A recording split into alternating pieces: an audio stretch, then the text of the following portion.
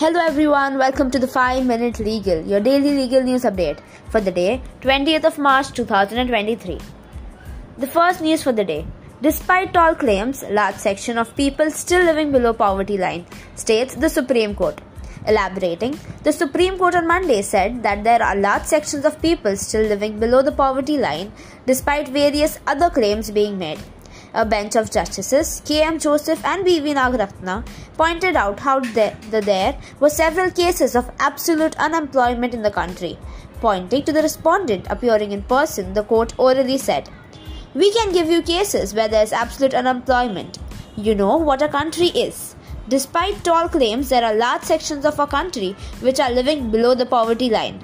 The court was considering a SLP challenging an order of the Karnataka High Court which ruled in favor of the respondent while hearing a dispute which arose under the Industrial Dispute Act 1947. The second news for the day. Have to ruthlessly root it out, states the Supreme Court on use of unlicensed firearms in country. The Supreme Court of India on Monday stated that the use of unlicensed firearms in the country should be curbed at all costs. A bench of justices K.M. Joseph and B.V. Nagaratna stated, "We have to ruthlessly root it out. Use of unlicensed firearms out." The bench also noted that since firearms are so easily available, the number of cases under this head was at a whopping 25,000. There's a significant increase in the number of cases. It's readily available.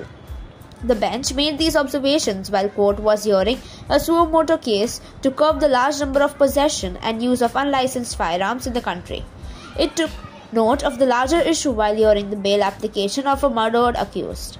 According to prosecution, an unlicensed firearm was used and offences under section 302 along with 307 of the Indian Penal Code was registered. The last news for the day. Supreme Court asks Subramaniam Swamy to show specific instances of lapses by RBI directors in banking scams. Elaborating, the Supreme Court of India on Monday, while hearing a petition filed by Dr.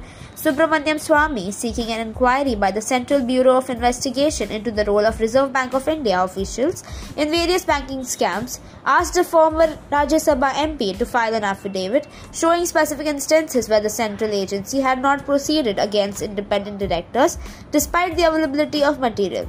Justice B.R. Gavai, part of a division bench also comprising Justice Vikram Nath, orally observed, if the petitioner prima facie shows that, though there is material against independent directors, the Central Bureau of Investigation has not filed charge sheets against them or proceeded against them, we may have an opportunity to examine the role of the CBI itself. Thank you everyone for listening to us so patiently.